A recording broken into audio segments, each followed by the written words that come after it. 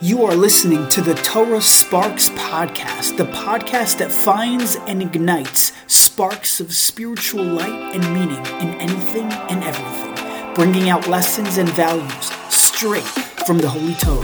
I am your host, Ori Strum. Let's jump right in.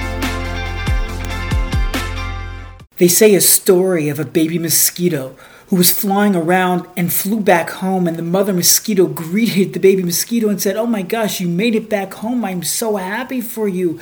You did it. I am so proud of you. How did you do it? How did you learn how to fly? How did you get the courage to go on your journey there and back? How did you survive?" You know what the baby said? The baby mosquito said, "Because when I was flying, all the people around me were clapping. Everyone was moving their hands. I thought everyone was cheering me on, and that gave me the courage, the strength, the wherewithal, the fortitude to continue flying. I made it back sound and safe." And, you know, guys, we know what was really going on. The people were moving their hands and clapping because they were trying to kill the mosquito. They were trying to end its poor life, right? But the baby mosquito, in his naive mind, thought they were clapping for him. But this idea, it's a cute story, but it sheds light on the notion of positive thinking. In that, you know, the human being, think about it, we have on average, and this is based on real scientific studies, we have about 48.6 thoughts per minute, which averages about 70,000 thoughts during the course of our day. Probably closer to 80% of those are negative. There's so many thoughts that we have throughout the entire day, but more often than not, we're thinking of the negative as opposed to the positive. You see, the baby mosquito, even though it was naive and really people were clapping because they were trying to kill it, not to cheer it on, not to say, "Hey, learn how to fly so that way you could, bite more people later on in your life."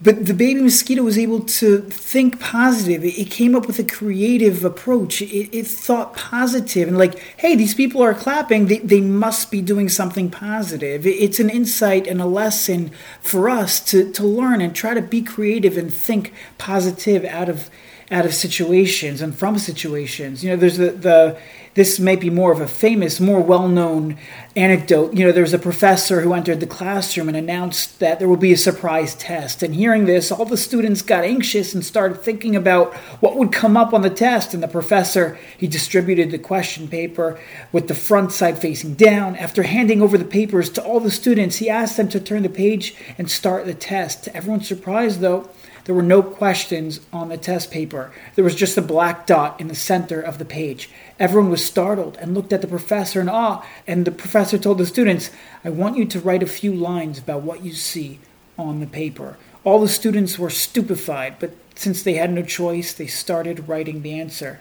Once everyone was through with the test, the professor collected all the papers and started reading out loud each answer in front of the whole class. Without exception, all of the students wrote about the black dot.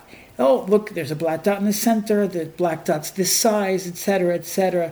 And after reading all of the answers, the professor told the students the following. He said, "None of you will be graded on this test. I just wanted you to ponder over something.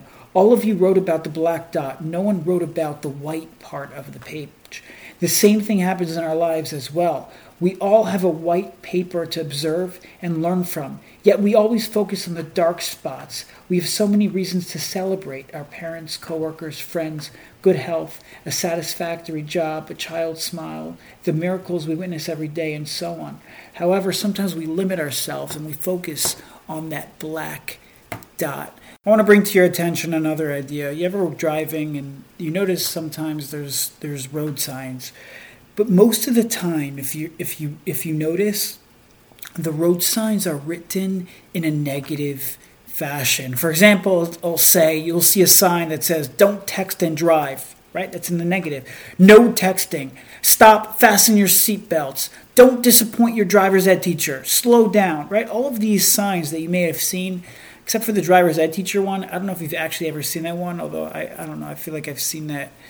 I feel like I've seen that somewhere. I just don't remember where. But all these signs have a negative aspect. It's written "don't," "stop," "slow," or all these terms. And a couple of years ago, I was driving in Miami, Florida, and for the first time in my life, as far as I can remember, I actually noticed a road sign with flashing lights, and it read, "Be happy and smile." And I was taken aback because it was a road sign reminding drivers to be careful, but instead of being written in the negative, it was written in the positive.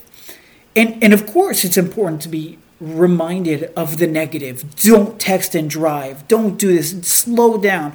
You have to have that. It's vital. It's important. It's crucial for the safety of driving.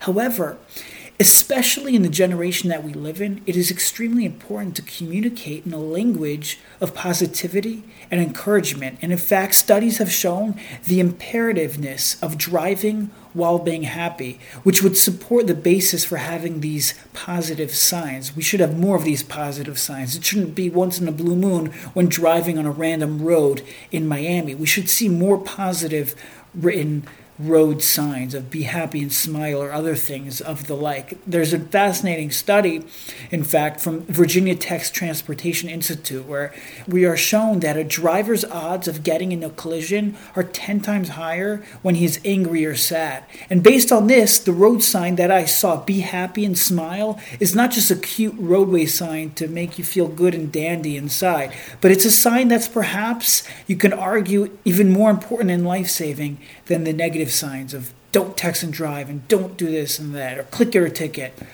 To be happy and smile while you're driving is crucial for the safety of the drivers.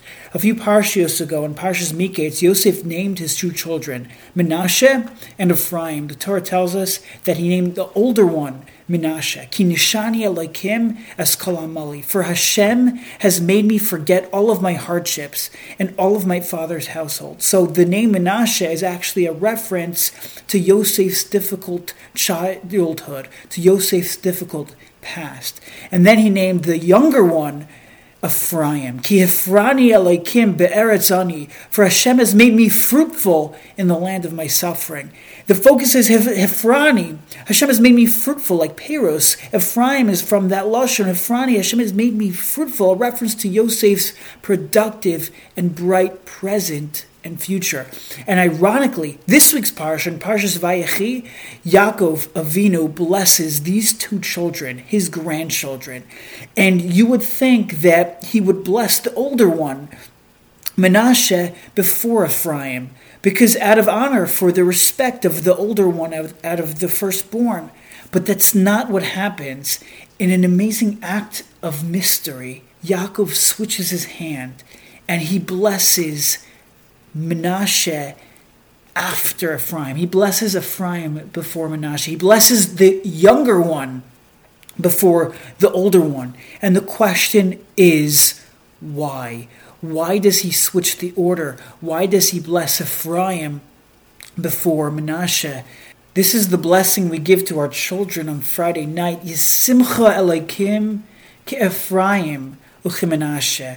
We bless you that you should be like Ephraim and Menashe. It should be like Menashe and Ephraim. That was the order. Menashe was older, but just like Yaakov Avinu switched it, that's the same order that we say. We put Ephraim before Menashe, and the question again is why. I had the privilege, the great zechus of hearing a parsha class from Rabbi Ephraim Goldberg, the Rav, the senior rabbi of the Boca Raton Synagogue a few years ago, and he said over a vart, a pshat from the Kedushas Levi, Levi Yitzchak of Barditchev, who lived from 1740 till 1810, a couple hundred years ago. And he said a phenomenal insight on this.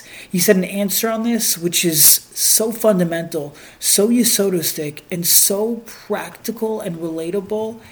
Here it is. The name Menashe is symbolic of Sor Meirah, right? The name Menashe, Ki Nishani Elokim, was a reference to Yosef's difficult life of the past. It was a name that was symbolic of Yosef's suffering. Menashe is, so to speak, quote-unquote, a negative name. The name Ephraim, however, is symbolic of Aseh Tov, positivity. His name depicts the productivity and the brightness of the present and the future, the fruitfulness of what he had going on there in Egypt. Ephraim is, so to speak, quote-unquote, a positive name.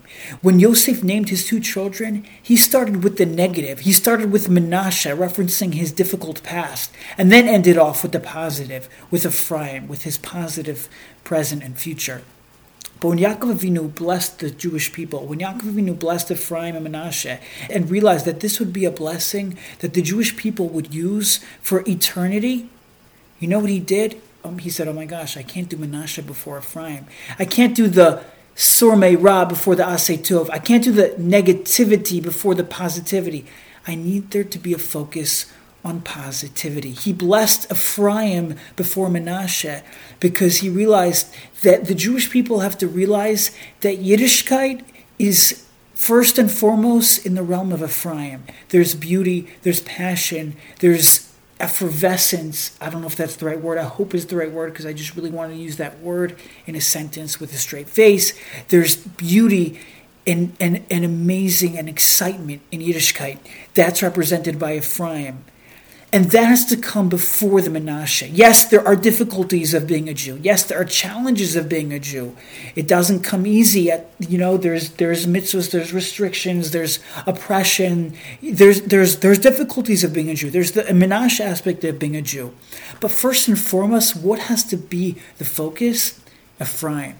If you want to survive in Galus, there must be a focus and emphasis on the good, on the positive, and on the beautiful parts of being a Jew. So when driving down the road of Judaism, always make sure to see the road signs, be happy and smile. Because these are the road signs that are going to make us the most safe. These are the road signs that when we focus on the positivity of Yiddishkeit, as opposed to the quote-unquote negativity, on the hardness of what's so difficult being a Jew, that's going to separate the men from the boys. That's what's going to give us our geschmack. That's what's going to give us that energy, that aish, that fire within that bren, that chamimos, that fire, that passion to live a life of holiness and happiness. It's when we focus on the positivity that there's beauty here in Yiddishkeit. There's something holy about being a Jew and following Hashem and listening to the Torah. And when we do that, we're going to live in a higher realm.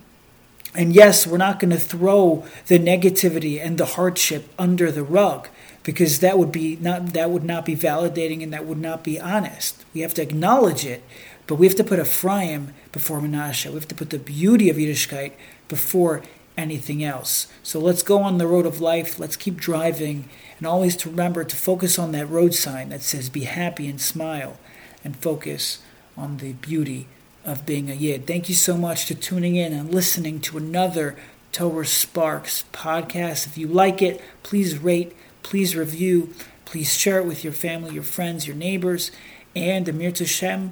I'll see you guys next week. Thanks.